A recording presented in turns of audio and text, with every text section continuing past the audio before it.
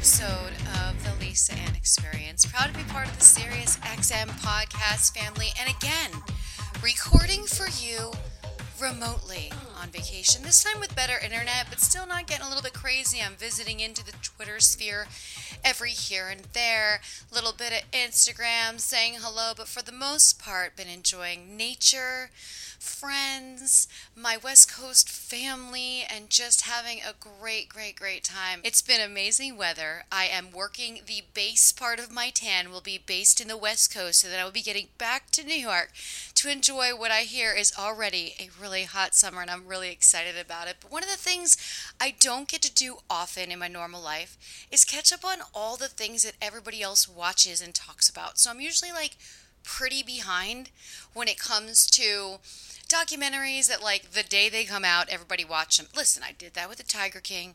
It was straight up quarantine. There were no choices, okay? This is what you did. I watched it all at one time. Aaron Hernandez, all at one time. But now life has started. There's baseball. There's basketball. There's NFL talk every single day. Even though the draft is over, there's still more and more every day. We still got NHL, a little UFC, golf, tennis. So I don't get a chance. But I play a little catch up when I'm with my friends and we're chilling. So I finally watched the Britney documentary. OMG. I feared away from watching it, but when I was again, topic from earlier podcasts, when I was putting together my will, the lawyer I was talking with, she had just watched it. She said, it's really important for people to watch and understand what all of that means and what it means when somebody can take control of your money. I am here to promote the hashtag Free Britney. It's too bad that this is how this has played out for her. She was such a part of our young pop culture. Her two children are old enough and probably responsible enough as teenagers to start to be able to step into that role. But wow, what a life she's lived and what a situation she's enduring right now. And I think the thought that I have the most is if this was an athlete, if we're talking about male, female, if this was an athlete, this was a pop star, I just don't know if the situation would be the same if it wasn't a woman. And now Britney's father is saying that she has dementia. Well, Britney's father really wasn't part of her young life. And if you haven't watched this documentary yet, please do understand what we're talking about. But Britney Spears just did so much. And when you look at the doc, and you see how she gets absolutely broken down by the paparazzi over time. At first it's fun, it's cute. At first it's this, and then you can just see it. As I watched the doc, I was like dying inside because you could just see her face. And that's just the feeling of public suffocation. And any celebrity, anybody who's had people come to them for things unexpectedly, photos on random times, it becomes suffocation. And you want to just be able to, for her, it was like going to the gas station, getting snacks. It was like something she wanted to do. And when you can no longer do those things, what is the point, right? So, okay, Britney doc was good. But while we were trolling for the Britney doc, I see the doc about the teen who hacked Twitter. And I said, as soon as we're done with the Britney doc, we have to watch this because I find this so fascinating because I'd been following the court case and he was just sentenced. So that one's even almost more interesting on an elaborate scale because you're going to learn things that you didn't even know were things, okay? With Britney, we know about her. With this and with how this was working and with Bitcoin being involved and the actual hacking and the loss of the Bitcoin for the initial owner because it's one of those things that's only password protected. Fascinating how this kid got to keep some of the Bitcoin. He ended up in jail anyway, but this leads me to my next series that I started watching. Last time I was out here that I love, Life After Lockup.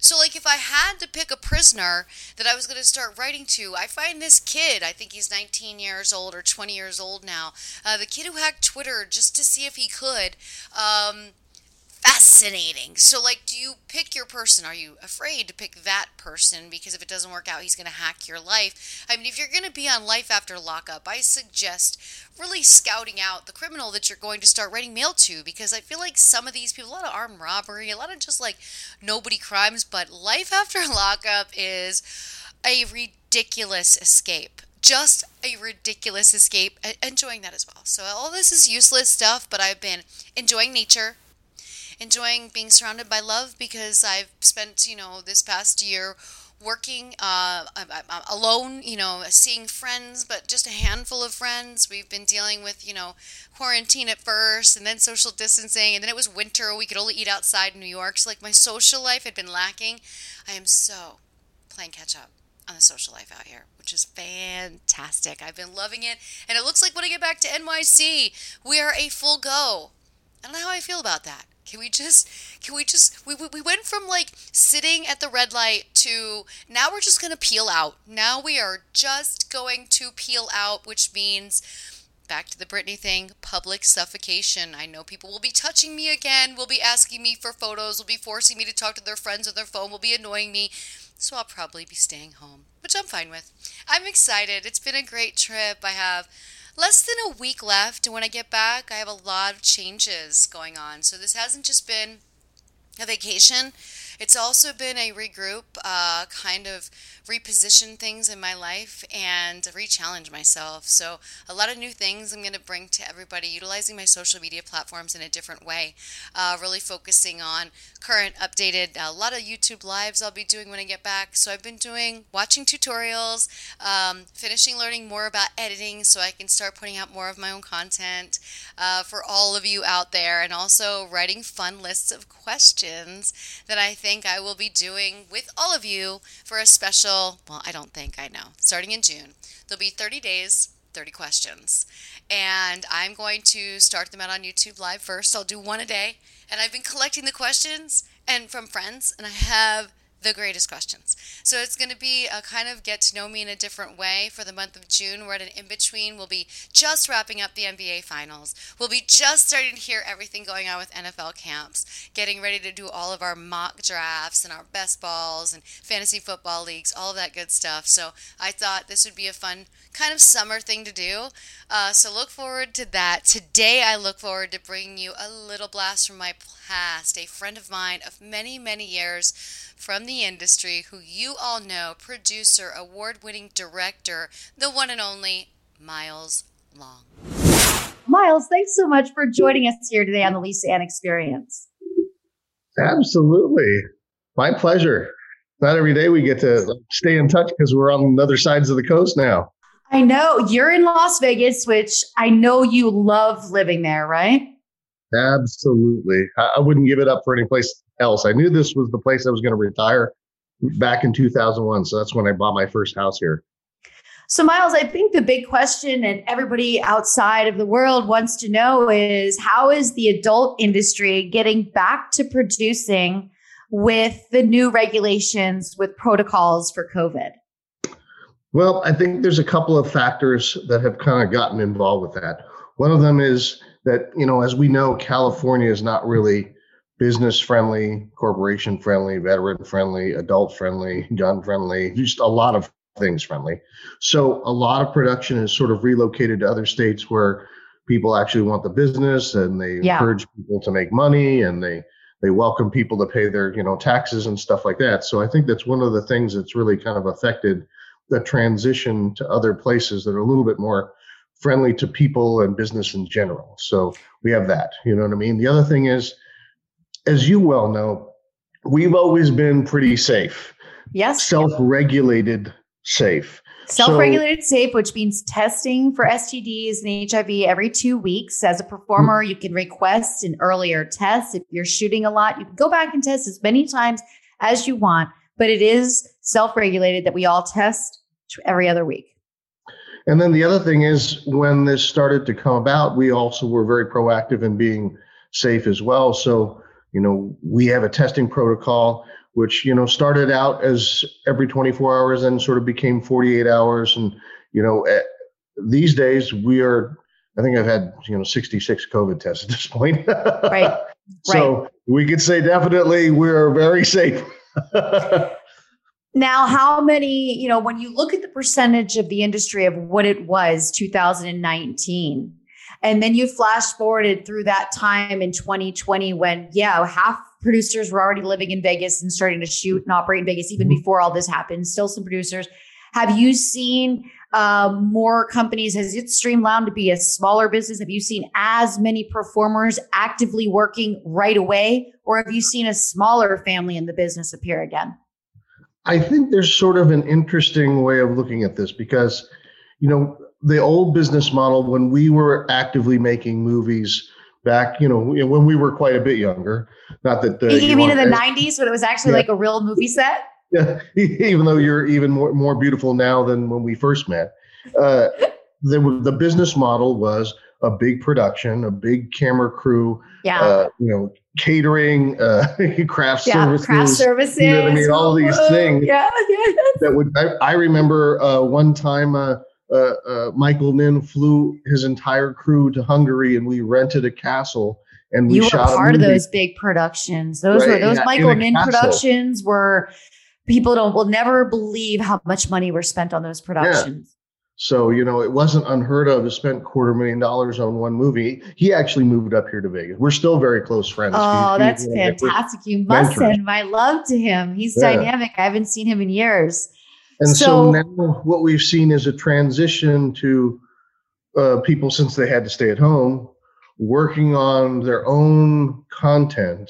OnlyFans. Monetize primarily by themselves, and really by no means is OnlyFans the only platform, right? Sure. There's tons of fans and these fans and those fans and your website and the Snapchat and the all of these different platforms where people were camming or selling their content by themselves, and that allowed them to sort of be free of maybe not the yoke of, but having to rely on someone else to hire them to make money. Right. And so it's diversified in sort of a very broad sense. And there's also, if you think about it, there's a lot of people who didn't consider adult previously.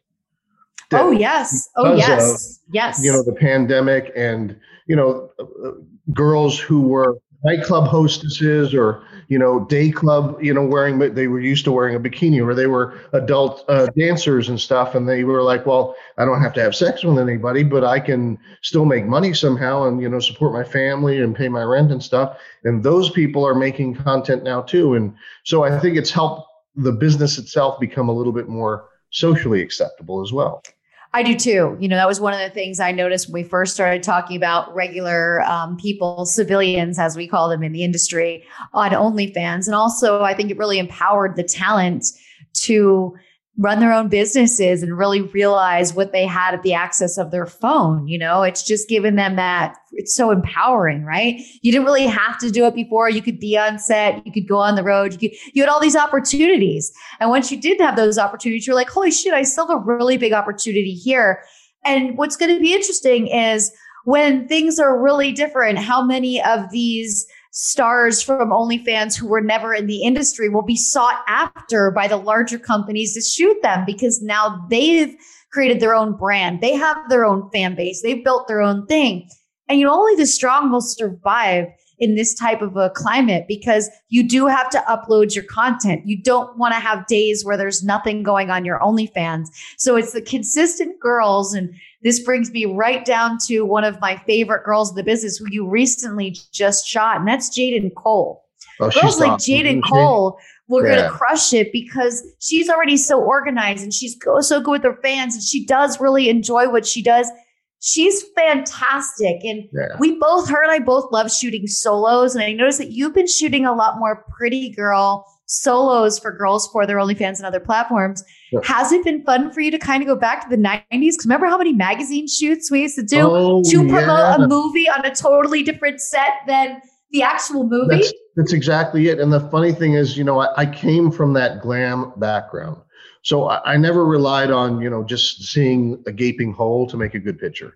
I like these glamorous pictures. And, there was a time when all of my money that I made, the pie of the money that I made more money from selling photo layouts and pictures than I did from making movies. Right. So it was a no-brainer to have the opportunity to shoot more of that now, and to have girls appreciate me for doing that kind of content, which is not just, their monetizing platform safe, but it's also transitions extremely well to, Facebook and Instagram and Twitter and these social media platforms where let's face it, they're not as adult friendly.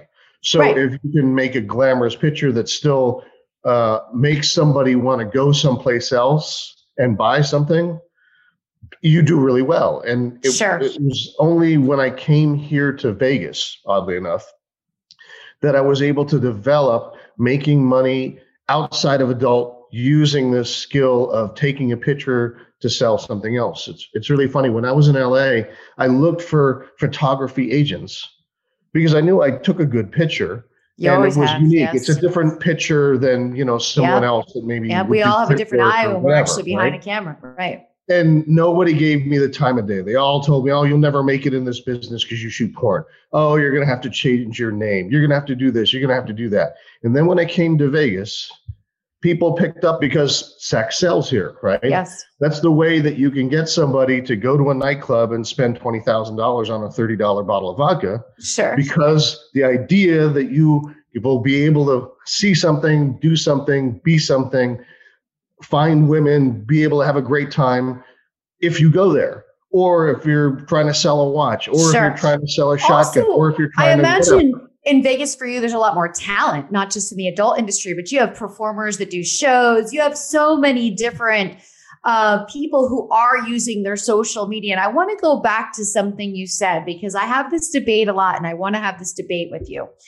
So there's a debate in the industry of, we don't like Instagram because they're censoring our photos. We don't like this and they're not adult friendly. But I think the point that's missed a lot in the industry is there's no age gate on Twitter, Instagram, or Facebook. And so they are becoming distributors of content to minors. Now, you and I know as producers, Miles, that if somebody slipped up, we didn't have an age gate on our site, we distributed product to the wrong place, edited the wrong, we'd go to fucking jail. Yeah, how is it that Instagram and Twitter, not Facebook because they don't allow it, but scenes on Twitter, I look at that and I think to myself, like, this is a huge issue for parents that just don't realize this content is out there. And every parent I meet, I show them what's on Twitter so that they are aware. But do you feel it's them discriminating against us, or do you feel it's them protecting themselves from the liability of knowing that what they're putting out there is going to the average Instagram is 12 to 16 years old following girls?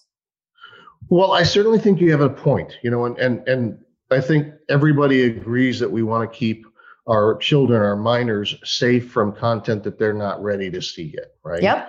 And while Twitter has made some inroads in that you can mark your account as sensitive content, which is cool. I think that's important because, even though I'm in this industry, I don't want to see my feed inundated by, stuff being tab A and slot B repeatedly. I want to see other content besides that, right? Yep. But the flip side of that is the thing that people have really kind of glommed onto is the disparity in the way that brush is painted on Instagram. Of course. If a celebrity is standing there naked, it's totally different than one of us standing there naked. Totally different than Lisa Ann standing there naked. Sure. If it's Kim Kardashian, it's fine. Yeah.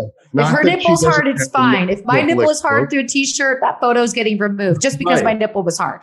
And I think that's what people have the issue with. I agree. If the standard is applied broadly and uniformly, no one is ever going to complain about what you're doing. It's when it's indiscriminately applied disfavorably to a certain proportion, right? That's where people say discrimination. It doesn't matter age, sex, race, body type, demographic.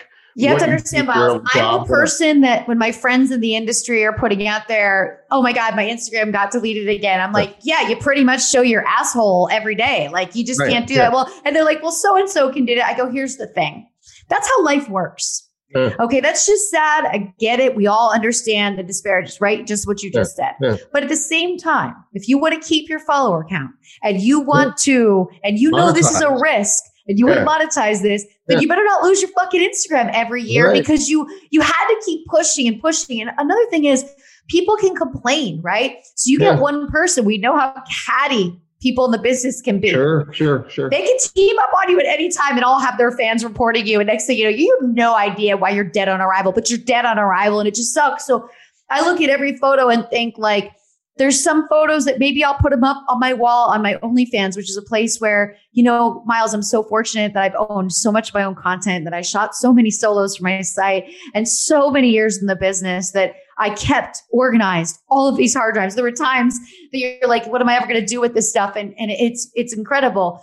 But you and I have shot together a couple of times. And I was wondering if you remember any stories from me on set. I always like to know, like, what happened what was your big takeaway from a day that maybe I didn't notice? Well, funny enough, right? This could be good. I already got a laugh out of you. All right. This is good. So I remember when we were shooting our very upscale feature movie called The Cougar Club. And you were, I think, you're number 2, right? Was this for Renee at New Sensations or Wicked? No, this is for Third Degree Zero Tolerance. Third Degree Zero Tolerance. Even better. My favorite people ever. I shot so much for you guys. Yes.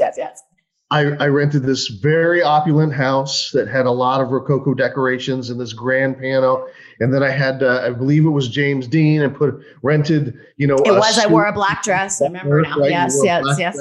Yes. Like playing the piano, and then you guys had that. And then we were just kind of chatting to catch up at the beginning time. And you were mentioning that you were getting ready at one point to start doing anal. So the best thing for you to do was cook a nice dinner and invite a gentleman, male performers over to my house. Yeah. That knew what he was doing. And then, right. Take your time to try and enjoy it in your personal life. Right. Which I didn't want to do on set first. Right? I just didn't want to do that on set. And, have the pressure. I also, the stress that I watch so many young women go through. Also, I wanted to enjoy it. Like, I feel like what I did on camera was so important to be not forced. Right. And I wanted to find that thing in my mind that made me understand, when do I want anal sex? How do I like it? How is it supposed? When does it get enjoyable? Like all those. Yeah. So go on. What feels good so I can have an orgasm, because we want to see that on set. Of course. That's what I always tell young ladies when they first get in the business too. I'm like, no matter what your agent says or your friends say or the guy who's shooting your content, like, don't ever do anything on film that you wouldn't do in your personal life and you enjoy it. Funny story. Jules Jordan got my first DP, and it came after going to a U2 concert at the Rose Bowl with two guy friends of mine. Wow. And we did ecstasy, and we sat in hella traffic getting back. And we decided to try a DP in the limo in the back. It was like and I remember when we were all done, we didn't know where we were, and we're done having sex. We're like, the driver was so nice. He was outside smoking. We were already back at the apartment, but he didn't want to throw us out of the car. And when we talked to him about it after, he's like, I know they lasted 40 minutes. They couldn't last much longer. So I just pulled over in front of the house and waited for you guys to be done. And then I texted Jules, and I'm like, so Jules, I just had my first DP in real life, and it was fucking amazing. He's like, when can we book it? I'm like, let's get this. Give me a week, So that was how I experienced things. And then I would reach out to producers and say, okay, I just did this in my personal life and I loved it. I'm ready to do it on camera. Yeah, that's so awesome. It was so much to live by there for everybody listening. Those are words to live by. Totally words to live by. And, I think my experience in the business was maybe a little bit different because I've always been more ballsy, right? I don't know if it's from coming from Pennsylvania or being a stripper in the late 80s where girls were a little tougher. But I didn't have a problem saying no. And girls always ask me like, well, how did you do this? I'm like, just know what you want and definitely know what you don't want. And, James Dean, he was a great anal trainer. He came over regularly. Yep. He was so good. That was when we first met James Dean, when Quasar found him as the barista at Starbucks to find out he's just a dick on a stick at 18 years old. A MILF phenomenon had just happened. Like, James Dean's career would have been completely different had he come into the business when we were shooting big productions in the 90s. It wasn't really desired to have a young guy. Everybody was kind of equal in age, and the girl was usually a little bit younger than the guy, right? So James Dean comes in after being a barista at the perfect time at 18 years old. And we worked together for so many years. James Dean helped me. Eric Everhart helped me. I know a lot, He's a good guy. We're still very close friends. He lives in Eastern Europe now, right? I visit him when I'm there and we still talk regularly. He released his book. I had him on the podcast. I love that man. I love Prague. So there's an excuse to go and see him in Prague is like the best ever. But we have a lot of people that have started to move around. It's fun to keep in touch and plan little trips to see them. But I think it's really important for talent. There's also things that come along with the business, Miles, that you've witnessed, that I've witnessed, that people don't understand. It's about the lifestyle and not really falling into the lifestyle.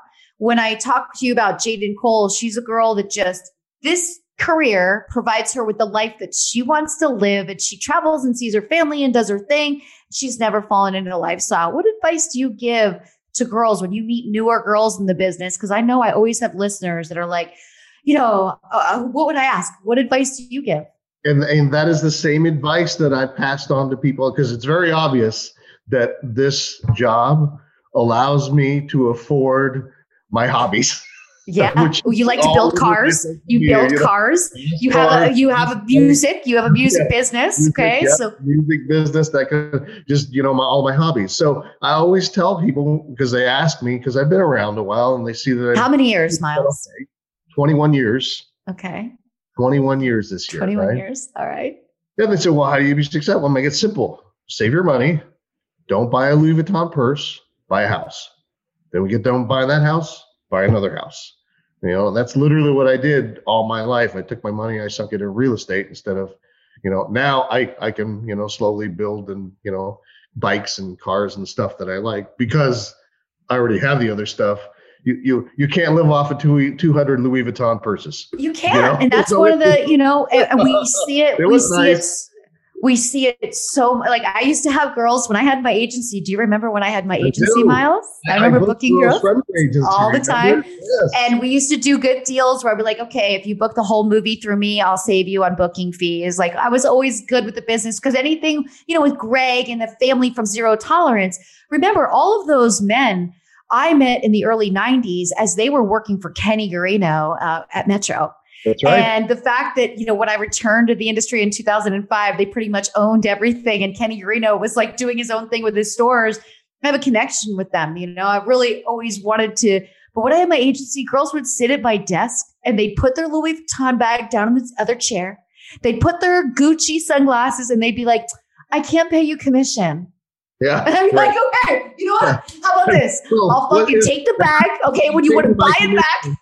Yeah, I can't pay you my commission because I need to make a lease payment on my Mercedes. That's of course, because I spent all of my other money.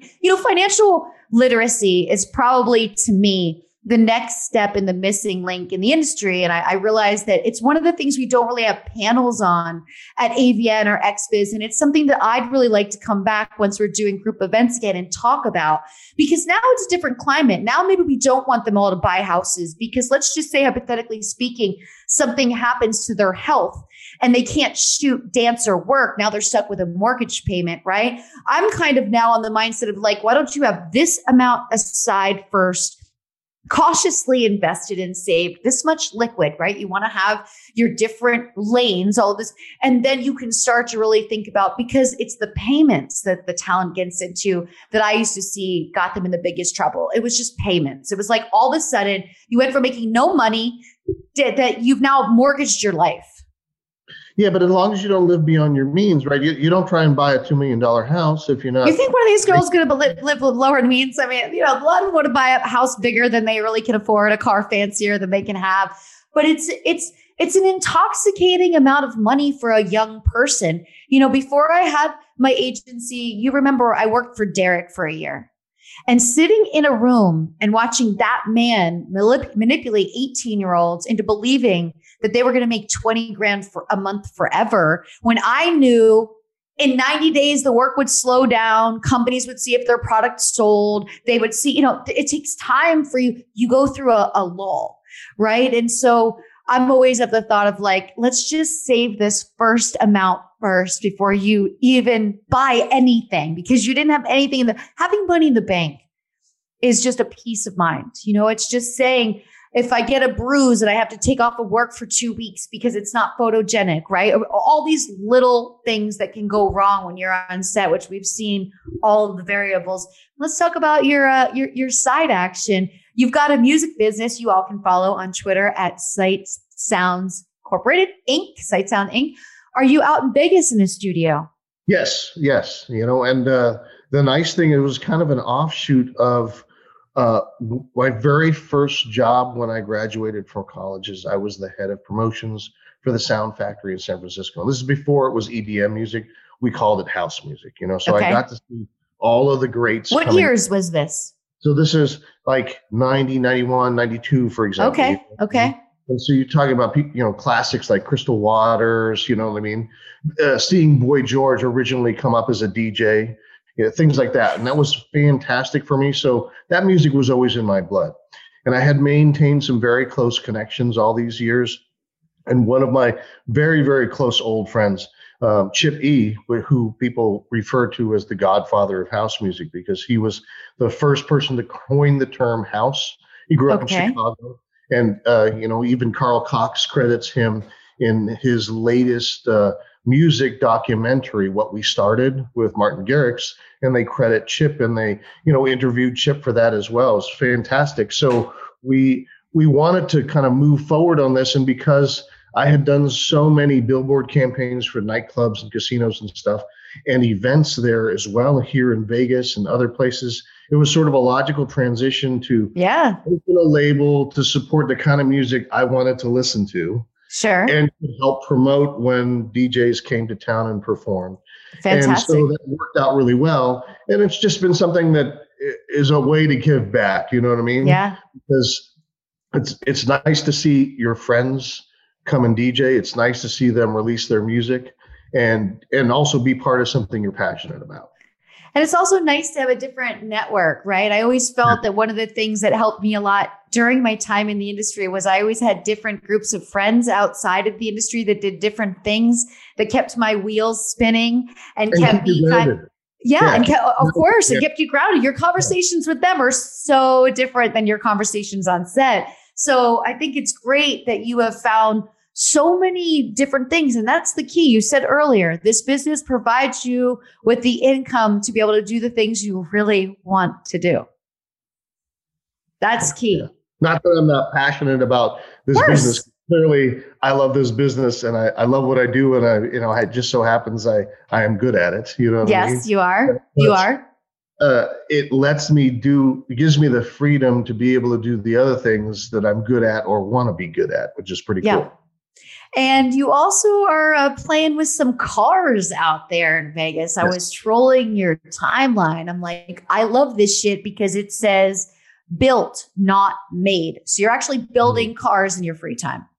Yeah. So I've always been into that. Even when I was in college, I worked at a motorcycle performance shop and a high-end car stereo store. So I maintained those connections all these years. So this is, going back 35, 40 years now.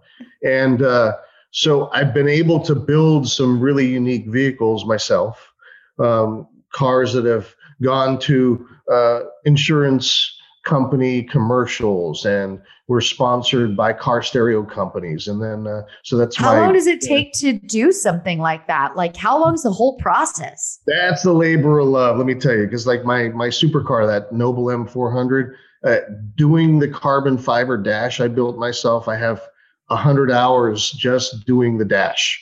Okay. So I would undertake it again because holy cow, that was a lot of work, but it was worth it and it looks really unique and it's the only one, But you love it. And this is your escape. This is totally your escape. This is your playtime. This is your adult playtime, as I call it.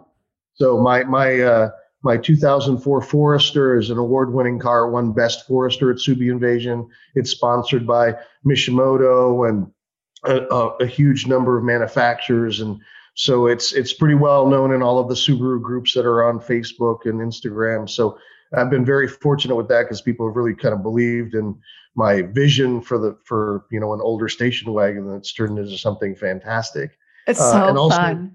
My job has given me the ability to find rare parts, whether they're in Russia or Australia or Germany and get them connections, and get them and ship them in because they never made those parts for the US. That's so wild. I love that you do this. And you probably put a lot of extra time into this during the pandemic era when you weren't shooting, when there was lockdown, right? This was the perfect lockdown activity. It was perfect for me because I had been slowly accumulating all these parts for my bikes and my cars and stuff. And then I was like, oh, well, it looks like I have some time to actually get these projects knocked out. That's not a bad thing. Okay. I know. I felt the same way. Let me tell you, time is our most valuable resource. We never have enough of it. And at the very beginning, I remember saying to my best friend, I said, we just got handed a shit ton of time. And I knew I wanted to record my audiobook, which I did in my bedroom closet in my apartment. I just put up all the foam padding and just sat in there between clothes.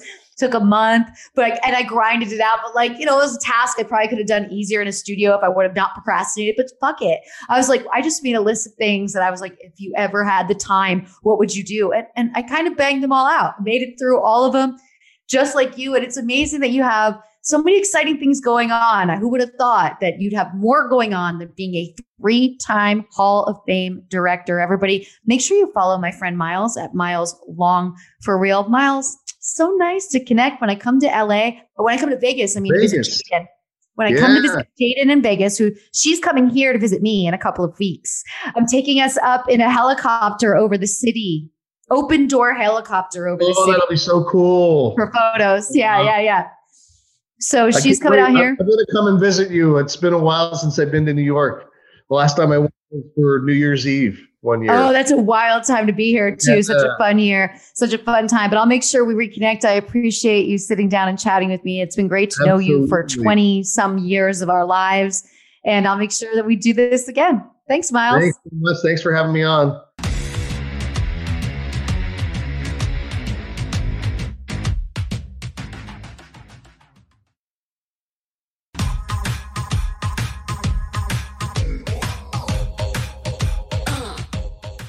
It's always so great for me to get a chance to catch up with those from my past, the wild world that is still part of my life because I kept in touch with some of the greatest people I met along the way. Let's go right here. This is going to be a little bit different. It's a solo dolo mailbag. Are you ready? This is our first question. I'm a super fan and I might be your biggest supporter, LOL. But my question is, could you see yourself dating someone you met on a social media platform? Hope to communicate with you, but thanks for the opportunity and have a dope-ass day. Thanks, love, Terry. Terry would like me to answer yes, because then Terry would ask me out on a social media platform and would hope that I would be giving him the answer that, oh my gosh, I cannot wait to be with you, Terry. And Terry, though I support the love, stranger danger. Remember something, in 5 days, I'm turning 49 years old. I've traveled, I have a ton of friends, and so I have to meet people through people. There has to be some vetted situation where I have a point person in case this person may turn into a stalker, serial killer, or any of those things. So with the levels of my, we'll call it fame, it is unsafe for me to meet strangers, be alone with strangers, or allow strangers in my space alone. Hashtag stranger danger. So, meeting someone on social media to go out on a date is less than likely at this point, at this age, and where we're at right now. On to the next one. Bob says, what is your favorite sport and favorite team? Bob, favorite sport, no doubt, is basketball. I don't really have a team because I love the sport. Players move around so much. Look, some players have been on 3 teams already this season. So it's kind of impossible at this point to love a team. So I just love players. I love playing fantasy basketball and basketball DFS. And through Bovada, I love doing NBA sports betting. I don't know if you're into the betting action, but if you are, you should be betting with me. And you could use my promo code at Bovada, which is Lisa250BV. My favorite team, though, in the NFL is the Dallas Cowboys. And the other day, a friend of mine sent me a text after the draft. He's like, yo, your Cowboys look like they should have a really good season this year. I wrote back, yes, as a Cowboys fan, we text each other that every draft since 1995. Doesn't seem to matter. Next question. This is a good one. It's me, Jeremy. You're probably the second most famous celebrity to cosplay as Sarah Palin. I don't know why he says probably. I am the second most famous celebrity to cosplay as Sarah Palin. How do you feel about Tina Fey taking the top spot? Do you have some sort of Palin rivalry going on with her? Would you ever consider reaching out to do some sort of collaboration, a Palin versus Palin parody off to death type of event? Stay spunky. Love, Jeremy. Jeremy, I am a huge Tina Fey fan. I don't know if you know this, but she grew up 45 minutes from me. Our birthdays are about 7 days apart, okay? I watch 30 Rock over and over. I've read her book. I watch everything she partakes in, whether it's a movie, whether she's producing something. She is absolutely brilliant. And I was lucky enough to read for 30 Rock. They were doing a role. It's season 4. What season? I think it's season 3 or 3. The episode is, I think it's season 4, episode 4, Into the Crevasse. It's the one where Tracy Morgan gets to pretend he's a director and they have a girl come in and play the role. Okay, that girl was supposed to be me. And let me tell you how this played out. I was in Vegas for a trade show, and they reached out to me through the company that I shot the 30 Rock parody, which was New Sensations. And I shot a 30 Rock parody. So I was dressed as Tina Fey, and then I played Sarah Palin, so it was like parody on parody on parody. And what ended up happening was I did the read. The read went great. I actually saved the script piece that they gave me. It's in my scrapbook because it meant so much to me, because I was like, oh my God, I'm actually going to meet Tina Fey. This is the most exciting thing in the world. But then again, screeching halt with the brakes. The business being as bitter and jaded and nasty as the business is. When I did Sarah Palin, you know, one of the things that happened that was not great was the fact that I wasn't as liked in the business. I mean, I got more popular than the business was really happy with. I got more popular than the agents were happy with. I got more popular than everybody was happy with because I was able to garnish a larger wage, draw a larger crowd. I also was getting more firm about not doing things I didn't want to do. And so that shoot was one of those like 23-hour out of 24-hour day shoots, which is just a nightmare. And I never wanted to work for that company again. So I did get to read the script, but they went and told, and this was New Sensations, went and told the people that I would not be reliable because I had a drug problem, and they recommended another girl, which was the best friend of the woman that runs the company, and she got to play the role instead of me. I did get to say my piece to Tracy Morgan, and I saw Alec Baldwin at the gym, and I made sure I told them both, please, the last thing I would ever want in my life is for Tina Fey to think that I was a drug addict, or that I was unreliable, or that I wasn't as focused as I am, because I admire her so much. And so that is my Tina Fey story. If our paths ever do cross, I would be honored, and she's just brilliant. So I'm a huge Tina Fey supporter, and I thought it was super cool. She wrote me into a script for a speech that she did for the American Broadcast Association, and she said, Lisa Ann might know more about foreign policy than Sarah Palin, but I know more about three-ways than both of them, is what Tina Fey said during this speech, which I thought was fantastic. So love Tina Fey, loved the question. Let's go to the next one. All right, this one I picked specifically for a reason, because this conversation came up on my most current, where I am right now, vacation. To ask Lisa Ann, this came in incognito. How many glory hole scenes have you done in your career, and do you enjoy doing them? Why or why not? This came up in a random conversation, and then a day later I read this email in the mailbag. And I'm like, okay, you know what? This needs to be talked about. So let's first talk about how it came up in the conversation. We were talking about something, and the glory hole thing came up. We were in the traffic. That's what it was. We were in traffic, talking about truck stops, talking about glory holes, talking about all of this, okay? And I explained that this is very popular, that I did a lot of research. And the reason I did a lot of research is because I got asked to do a glory hole scene.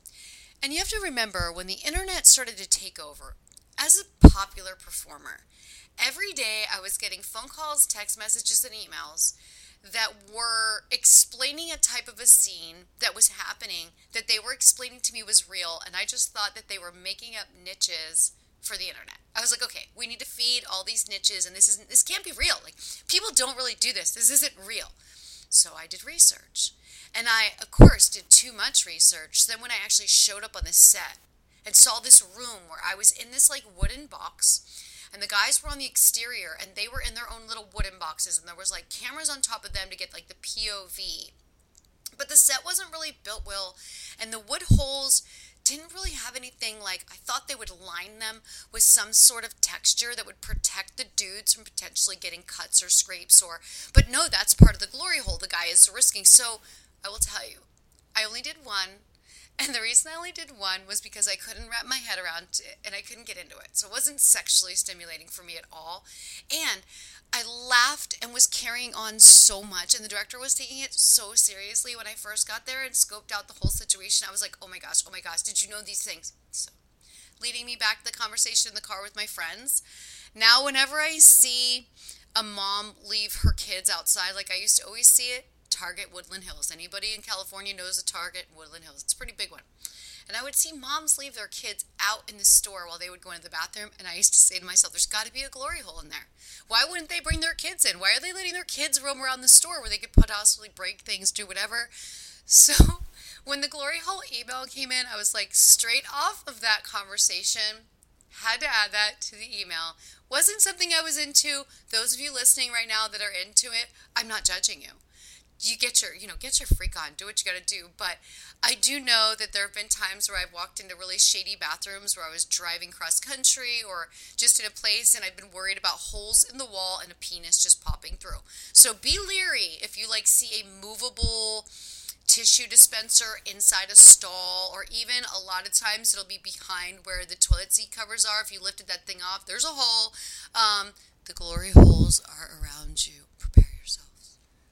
Okay, we got one more question here. And again, like I said with New York City opening on May 19th, I get an email from John that says, when will you be making your next appearance at Cheerleaders Gentlemen Club? We miss you here in Philly. And again, the wild ride begins. Everyone thinks, okay, I'm not going back to dancing. Okay, that's done.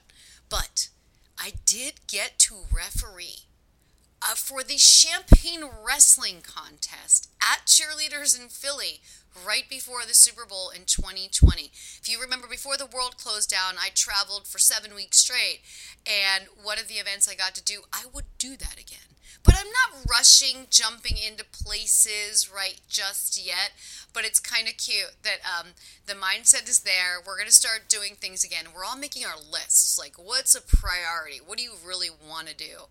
I really want to referee more Champagne Wrestling contests at strip clubs. Put that out there to the universe, because hopefully the universe will answer. And the universe is going to answer us kind of in person next week, because I'll be back from vacation. I hope everybody is doing well, being safe, enjoying my podcast. And if you are, you've subscribed. If you haven't subscribed yet, please do. Please write a review, because they help so much. I'd like to thank my guest, Miles Long. Make sure you give him a follow at Miles Long for real. And also my producer, Chris Tyler. Everybody, thanks so much for listening to another episode of the Lisa Ann Experience.